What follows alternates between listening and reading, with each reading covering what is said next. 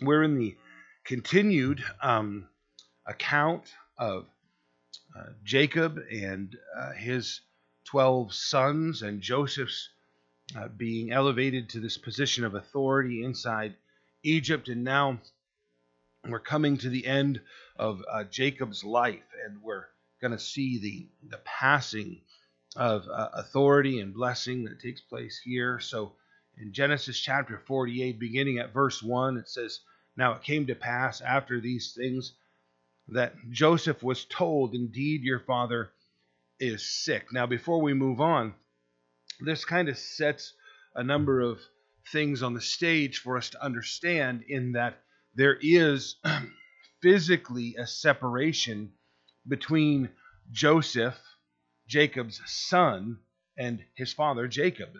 As much as they've all been brought from Canaan into Egypt, the family of Jacob is now living inside the land of Goshen and working as shepherds and herdsmen. As much as that's going on, Joseph's position is the second in authority in all of the land of Egypt. So, his power, his position, his duties are such. And also, we've talked about the fact that the Egyptians viewed shepherds as an abomination. They viewed them as unclean and unsanitary and didn't want to be around them. So it would be difficult for Joseph to be traveling back and forth between his family and that position of authority. So this is why we hear he's told, "Indeed, your father is sick," because there's a physical separation between Joseph and his family. And you're going to see some points of conversation that indicate he hasn't been able to keep in continual communication. So there are some things that I'll try to remember to point out as we move through this. So he gets this message, "Indeed, your father is sick." He took with him his two sons, Manasseh and Ephraim. Remember that Manasseh and Ephraim were born to Joseph in Egypt. So, these young boys have the separation, of, logistically, they weren't in Canaan, and, their grandfather didn't see them come into the world, and now this position of authority has sort of kept them separated.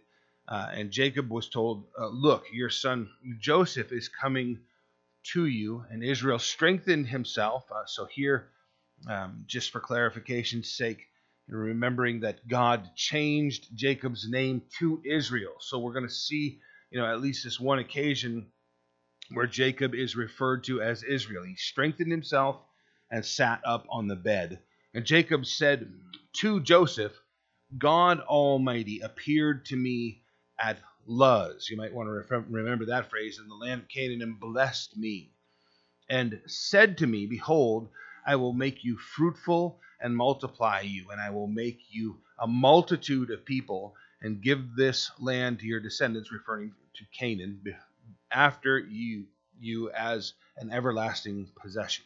So God Almighty appeared to me at Luz, that statement that he made. Luz is another name for Bethel. You can see in Genesis chapter 28 at verse 19, referring to Jacob, he called the name of the place Bethel, but the name of the city had been Luz previously. You see the same thing in Genesis 35, verse 6, where we're told that, it's called Luz, but it's also referred to as Bethel.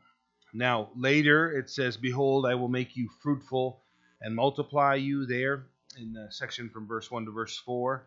It's very similar, that phrase, to what God said to Abraham in the very beginning of this whole relationship of this family with God. You can look back to Genesis chapter 17, beginning at verse 2.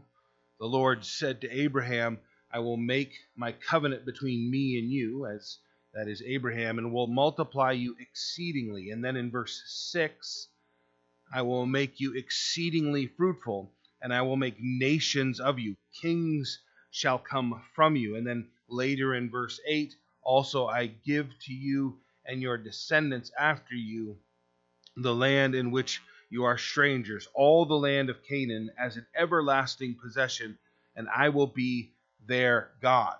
Now, First of all, clearly Abraham was very careful to pass on the promises of God's word exactly as they had been given to him, because now you have Jacob all these years later reciting those things to his own son. He's memorized them, he's clung to them, and now he's delivering them with a near perfect accuracy as to what had been relayed by the Lord directly to Abraham many years earlier.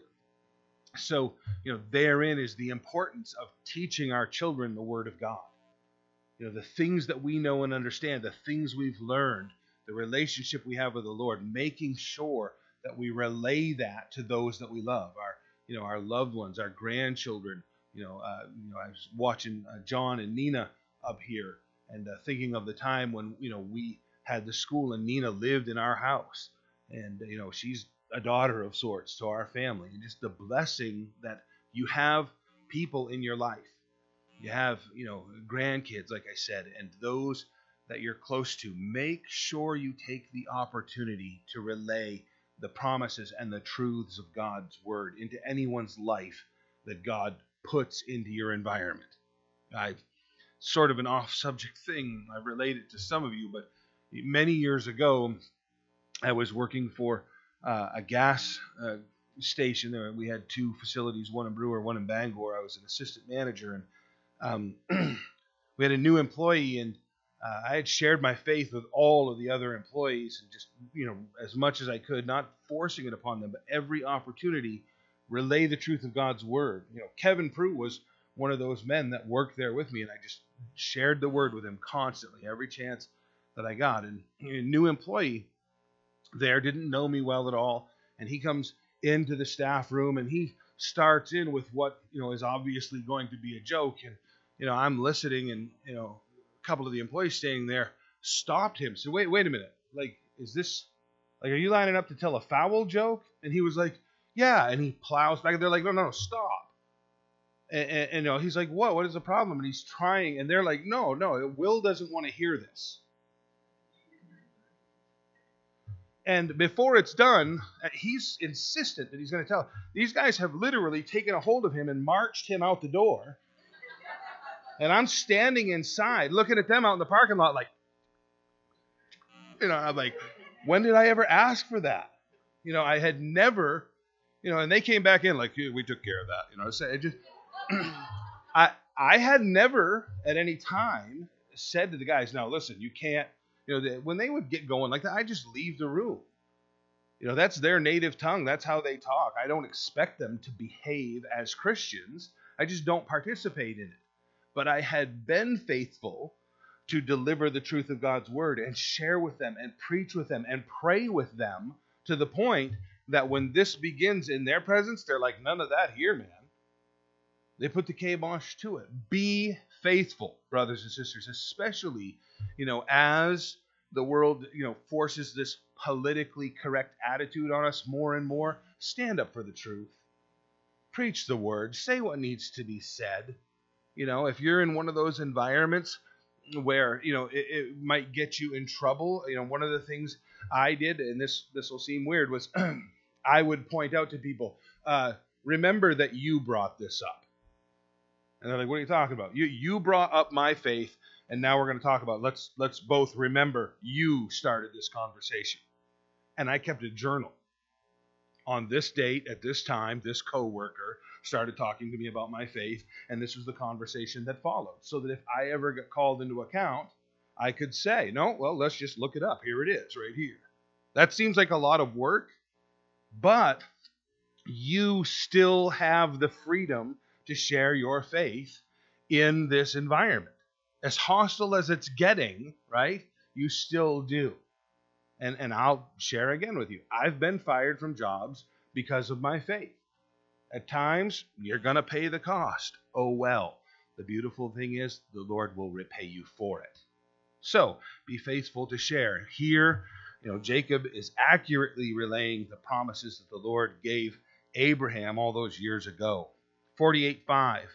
And now your two sons, Ephraim and Manasseh, who were born to you in the land of Egypt before I came to you in Egypt, are mine, as Reuben and Simeon They shall be mine. Your offspring, whom you begot after them, shall be yours. They shall be called by the names or the name of their brother in their inheritance.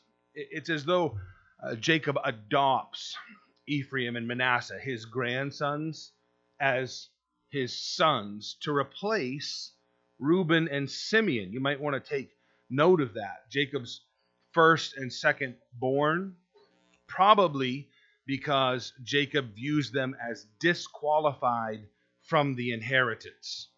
It began with Simeon in Genesis 34, verse 25. It came to pass on the third day when the men of the region were in pain. You remember that account? Two of the sons of Jacob, Simeon and Levi, Dinah's brothers, each took his sword and came boldly into the city and killed all the males. They just massacred everyone. And as such, Jacob was tremendously displeased with them because of how that made the people in the region view it. It caused everyone in the region to view him and his family as godless. They were untrustworthy. They were murderous. And he pronounces great judgment upon them. And then later in Genesis 35 at verse 22, it says, and it happened, while Israel, that is Jacob, dwelt in the land, that Reuben went in and lay with Bilhah, his father's concubine. And Israel heard about it. Now the sons of Jacob were 12. So that violation of the marriage bed. And he's saying, you've cut yourself off. You violated my relationship with one of my wives, and therefore you can't be part of the Lord's blessing in this. So this issue of the 12 that are here, and now you see Joseph is basically being divided into two. Ephraim and Manasseh are going to take his place in the inheritance. So the 12 essentially become 13. Now that might seem a little confusing for those of you that have studied biblical numerology. Jacob's adoption of Manasseh and Ephraim tells us why there are 12 tribes listed in different combinations. You see that all through the scripture. You start reading the list and suddenly there's like a change of order. Ephraim's inserted and others are taken out, and it can be confusing if you're trying to find some very clear understandings of these 12. So because of that adoption, there are actually 13 sons of Israel, if you consider, Manasseh and Ephraim. So let me just sort of run through the numbers 12 here and their significance a little bit. This two tribes that are created causes it to be that there are 20 or more different ways that the tribes are listed in the scripture. So you shouldn't at any point look at the 12 tribes and try to find a very specific way and say that's the way it should be listed, because there are at least 20 different ways the Lord uses them. So 12 is often associated with government. We've talked about this on a lot of different levels. And again, let me just go through this sort of scientific breakdown of the word for a moment. We'll get back to the interesting stuff in a minute. But, 7 is often thought of as the number of perfection, but biblically it really means completion. God finished creation in 7 days, and throughout the scripture, that's where you see the number 7 signifying is a completeness or something that is finished. His judgments, 7 bowls of wrath, things of that nature you're going to find repeatedly. 40 is actually, some say it's about trials or judgment. It's more to do with testing. Jesus prayed and fasted for 40 days, and then the devil came to him and tempted him. So you see this sort of testing that goes on. Judgment is more associated with the number 50. 12 usually has to do with government or governance. So here you have 12 tribes. Jesus chose 12 apostles. There were 12 sons who became princes who were the sons of Ishmael. So Hagar and her relationship with Abraham and Ishmael, the son that was born, he had 12 sons who were princes themselves also. There are 12 pillars on Moses' altar, 12 stones in the high priest's breastplate, 12 cakes of showbread that were presented to the Lord daily in the temple, 12 silver platters that were used in offerings, silver bowls, gold pans for serving in the tabernacle, 12 spies to search out the land, 12 memorial stones taken out of the river when they crossed over the Jordan, 12 governors under Solomon in his reign and rule, 12 stones in Elijah's altar there when he was confronting the prophets of Baal. He set up 12 stones. In each group of musicians that David organized, the singers of Israel's worship, there were 12 hours in a day, in the daytime, 12 months in the year, 12 Ephesian men filled with the Holy Spirit in Acts chapter 19, verses 6 and 7 that Paul laid his hands on, 12,000 from each of the 12 tribes sealed and preserved through the tribulation, 12 gates in heaven. So if you were thinking there was just one, there are actually 12. They were made from 12 individual pearls. 12 angels at each of those gates, welcoming people into the presence of the Lord. 12 foundations in the New Jerusalem, each with the 12 names of the apostles of the Lamb. It's the city itself and its measurements, its length, breadth, and height were 12,000 furlongs. The tree of life in heaven has 12 fruits. The number 12 is clearly very meaningful to the Lord. So you can do your own numerology studies throughout the scripture. They are quite interesting for us nerds anyway.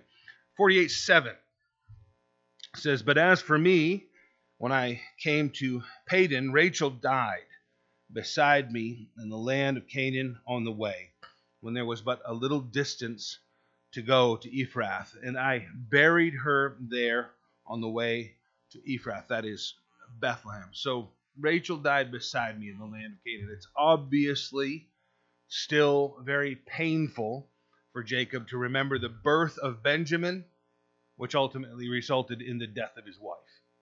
A very difficult and challenging time, to say the least. You can see that account in Genesis chapter 35. It begins at verse 16, where it says, "Then they journeyed from Bethel, and when they were but a little distance from Ephrath, Rachel labored in childbirth, and she had hard labor. And it came to pass, when she had hard labor, that the midwife said to her, 'Do not fear, you will have this son also.' And so it was, as her soul was departing, for she died, that she called his name Ben-Oni, son of my sorrow. But his father called him Benjamin, which means son of my right hand." Beautiful picture there.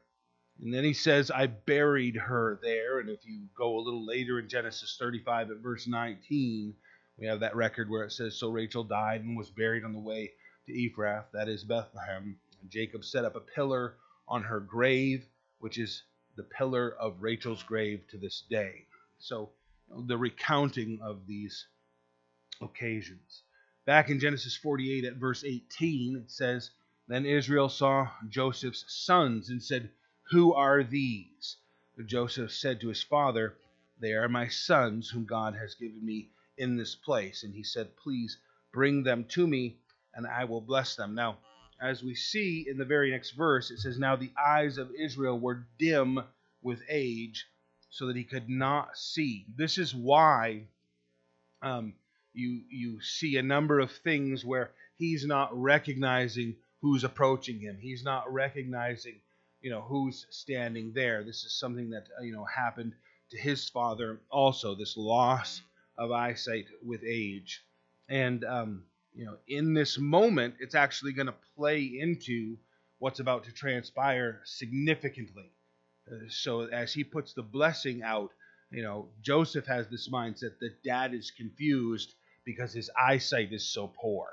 And that's not the case at all. So the eyes of Israel were dim, as we said. And Joseph brought them near him, and he kissed them and embraced them. And Israel said to Joseph, "I had not thought to see your face, but in fact God has also shown me your offspring."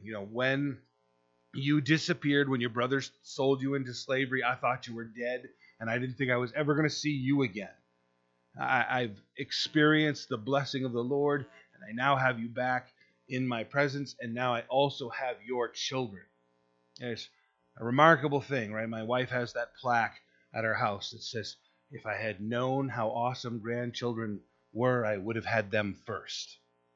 You know, just something, in both regards. I have taken back the curse that I pronounced upon my oldest daughter many times. That one where you say, I hope someday you have a child just like yourself. Wow. If you haven't met Ellie, take a minute and meet that kid. That is Christian in the raw.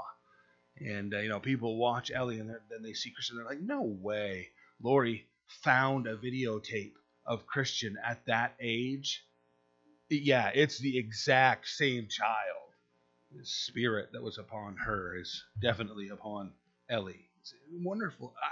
It's wonderful because I don't have to deal with it. You know what I'm saying? I just get to laugh and watch and, feed him more sugar. And anyway, it's just interesting.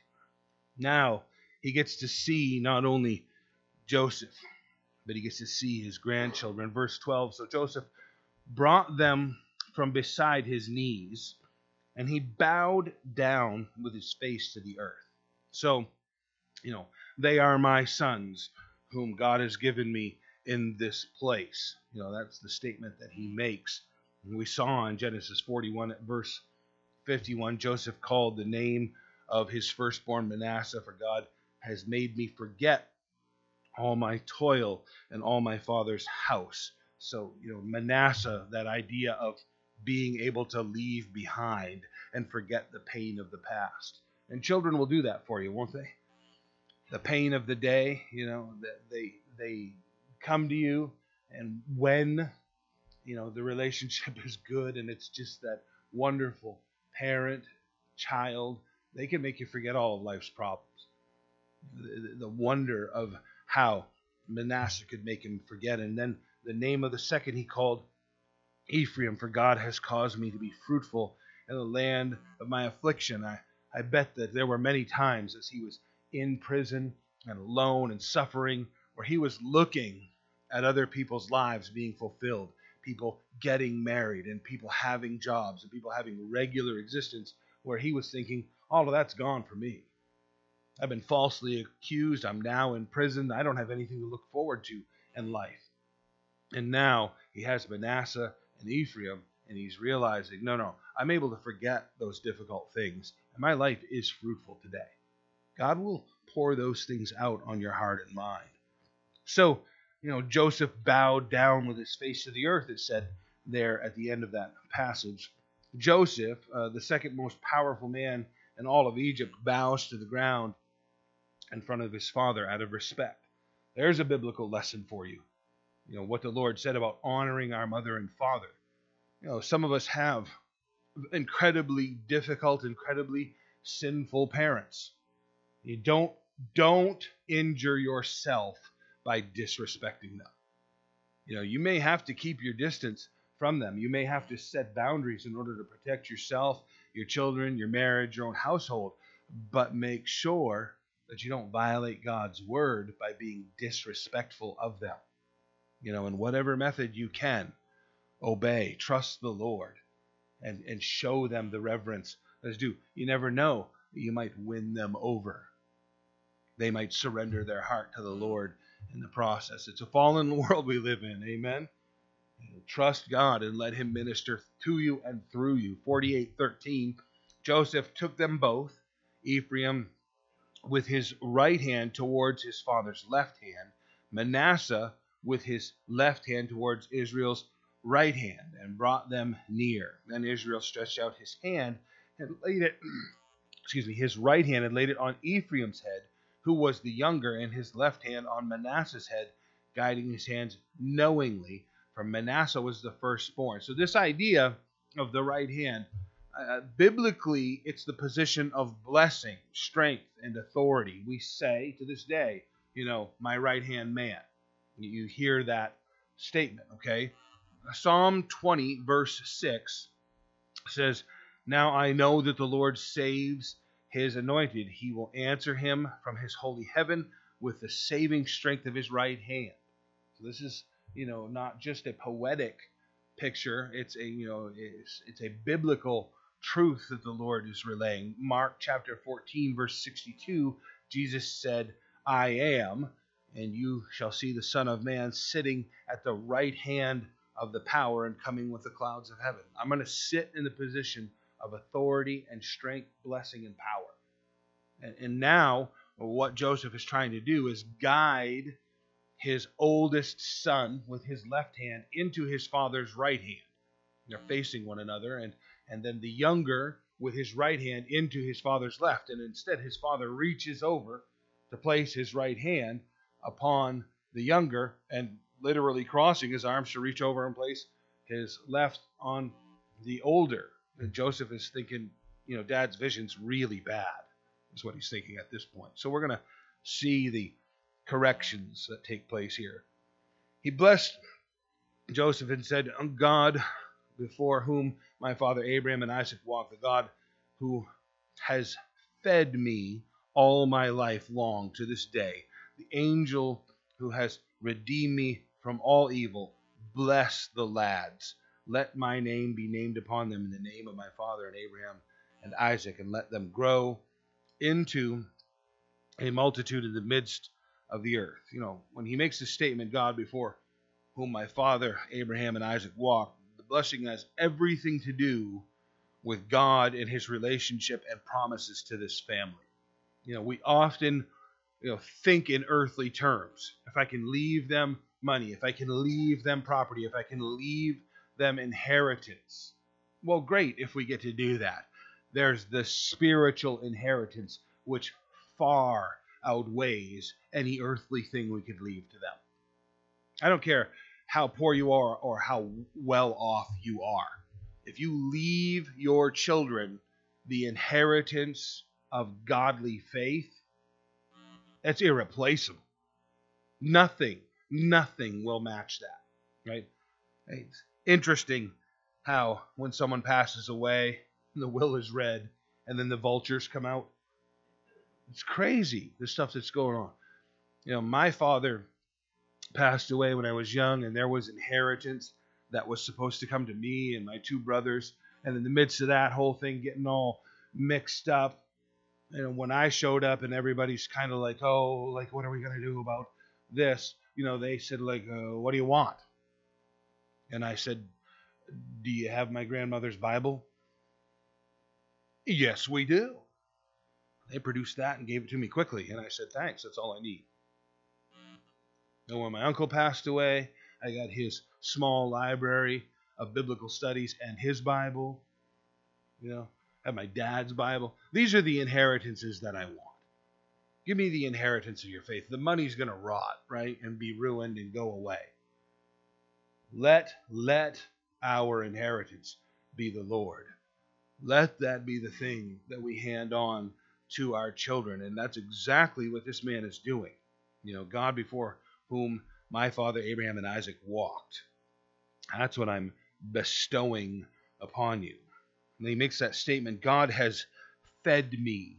That in the Hebrew language is very inclusive, the way that he said it. It's much more the idea. It is fed, provided for, nourished, but it's much more the idea of God has led me in all things. I hope you know that about your life, right? Because we look at the low points and the difficult points and we sometimes think, well, I wasn't really, hanging out with God a lot. No, that's right where God was. Yea, though I walk through the valley of the shadow of death. Right? He's shepherding us through the difficulties, molding us, shaping us, leading us. The whole of what you've been through, does it not make up your person? Does it not help you in ministry? Does it not help you identify with people and share with them your faith?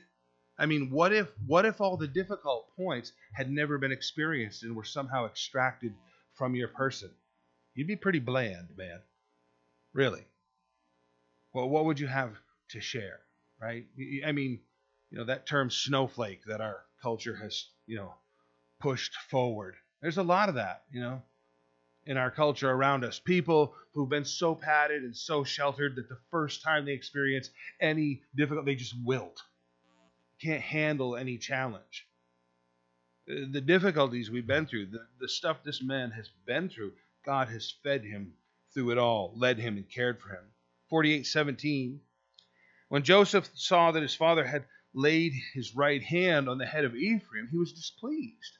So he took hold of his father's hand and removed it from Ephraim's head to Manasseh's head. Now, I just want to chase a rabbit here for a moment, right? This actually reveals to me a little bit of Joseph's heart, right? As much as we see the second in authority, the second most powerful man in all of Egypt, bow down before his father, when it comes to this moment, he's like, oh, my old blind father. Let me just put your hand where it belongs. And the old man has to say, hey, mind your own business. I know what I'm doing. In my relationship with God, in leading my family, as being a patriarch of Israel, please don't stick your hands in my business. He has to sort of rock him back on his heels with his authority. He does it very gently. Joseph said to his father, not so, my father, for this one is the firstborn. Put your right hand on his head. But his father refused and said, I know, my son, I know. He also shall become a people. He also shall be great. But truly, his younger brother shall be greater. Then he and his descendants shall become a multitude of nations. So he blessed them that day, saying, by you Israel will bless, saying, may God make you as Ephraim and as Manasseh. And thus he set Ephraim before Manasseh. God would later say in Jeremiah chapter 31, verse 9, for I am the father of Israel, and Ephraim is my firstborn. So it's not just this old blind man fumbling along. This is truly God in the moment saying, no, I know how this nation is going to develop. And I'm going to make sure that Ephraim becomes very prominent. The firstborn in the Bible is often a position of preeminence, not necessarily meaning the first out of the womb. So we see that even in regard to Jesus. Colossians chapter 1, verse 15, Jesus is the image of the invisible God, the firstborn over all creation. He has to do with the preeminence and the authority. 48:21. Then Israel said to Joseph, behold, I am dying, but God will be with you and bring you back to the land of your fathers. I'm dying, he says. This is the end here of a triune patriarch that has been developed, right? Abraham, Isaac, Jacob. And at this point, it breaks into the 12 tribes. And the disbursement becomes much larger. He's saying, I'm the end of an era. Now things are really going to develop in an entirely different way amongst the 12 tribes. There's going to be a lot more that takes place in a lot of different ways than it has happened so far. I'm passing from the scene. This is a very significant moment, not just in the loss of your father, in the change that's going to take place in Israel. This is a significant marker. 22, moreover, I have given you one portion above your brothers. So that was the earmark of being the heir of a family. If there were 12 brothers, like there are here, the brother who received the inheritance and was the heir, everyone would say, oh, he's the heir of that father or that family. If there were 12, they would divide all of the family's possession into 13 portions, and the eldest would receive 2 portions compared to everyone else receiving their 1. Okay? So here, he's receiving those 2 portions in Ephraim and Manasseh. And you're well off, Joseph. The Lord has taken care of you, the suffering that you've been through. God has blessed you and blessed us through you. But now I'm going to, in turn, bless you with a double portion in Ephraim and Manasseh. That's what the Lord is saying, and that's what here Jacob is saying, which I took from the land of the Amorite with my sword and bow, which I took from the Amorite with my sword and bow. Apparently, while still in Canaan, Jacob battled for control of a portion of the land from the Amorites, and he deeded the land to Joseph and his descendants. The descendants of Joseph are going to be in Egypt for 400 years. And when they're finally released, they're going to be millions, and they're going to come out and return to this deeded property and begin to re-inherit it unto themselves. So quite a magnificent display of this man's passing from the scene and all that he has to relay to his son. Just a couple more points. The last one's actually pretty big. Genesis 28 verse 15 says, "Behold, I am with you, and I will keep you wherever you go, and I will bring you back to this land. For I will not leave you until I have done what I have spoken to you." That continues all the way to today. God's promises are unbroken with Israel. And what we see going on right now is him fulfilling those things. So be encouraged, both in what we see God fulfilling regarding the Scripture and the promises that are to us, but also personally be encouraged. Because at times it feels like he's lost his grip on our lives. And somehow we're adrift in the mess that is the world. And that's just not the case. God is in control. I will never leave you nor forsake you. Lastly, I want to recap a few things here regarding Joseph. There are some amazing parallels about Joseph and him being an image of Jesus Christ. So consider, he was a shepherd. He was actually managing the shepherds for his father, watching over his brothers and what they were to do, much like Jesus. Loved by his father. You say, of course, there are sons that are not. Even in this picture, there are those who were less liked by dad. Right? So he was loved by his father. Sent unto his brethren. Hated by his brothers. Prophesied his coming glory. Even Joseph himself prophesied about his own glory that was to come, how the sheaves would bow down, the sun, moon, and stars would bow down to him, right? He was rejected by his brothers, endured unjust punishment from his brothers, sentenced to the pit, right? Jesus was sentenced to the grave by his brethren. So endured unjust punishment, as we said, sentenced to the pit, condemned to the pit, though a leader knew he would go free. Sold for pieces of silver, handed over to the Gentiles, regarded as dead, but raised out of that same pit. Went to Egypt, Jesus did, as a child, a toddler or an infant with Mary and Joseph in order to escape persecution. Made a servant, tempted severely, but did not sin, falsely accused. He made no defense, right? Joseph made no defense. Jesus made no defense. Cast into prison and numbered with sinners and criminals.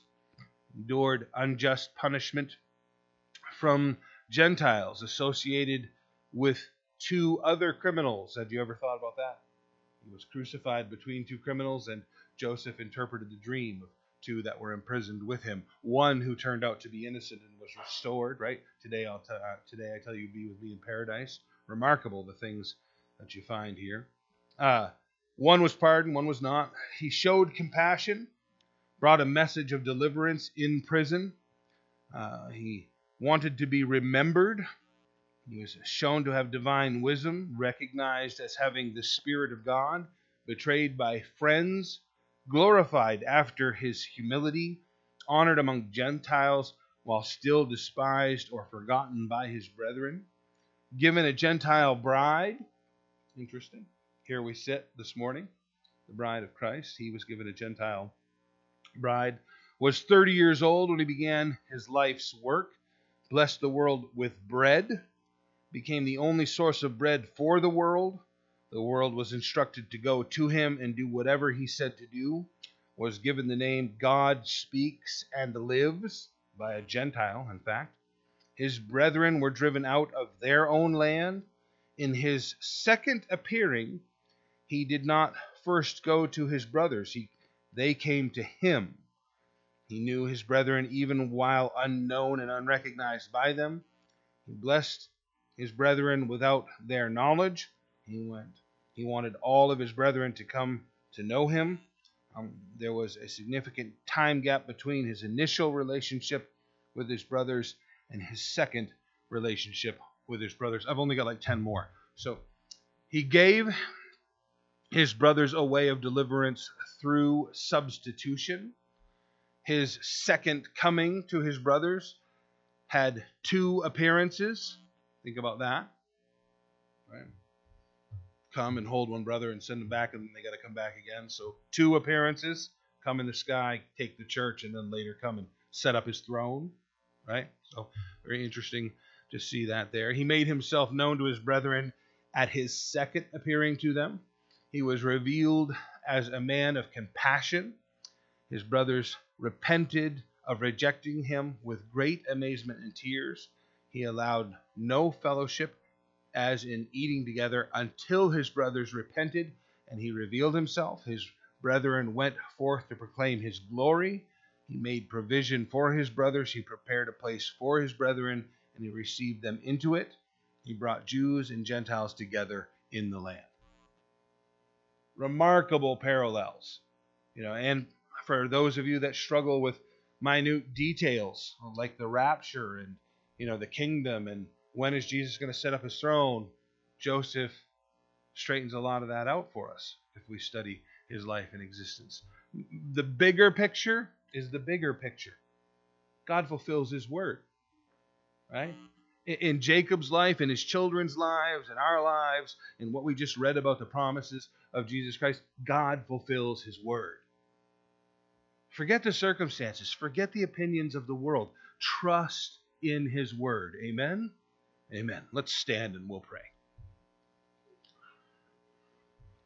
Oh, Father God, you're such a blessing to us. Help us to be men and women. Help us to be men and women that are submitted to you, Lord. We tend to be such rebels. And at times we even think of that as some good trait. Forgive us. Fill us with your strength. Fill us with your spirit.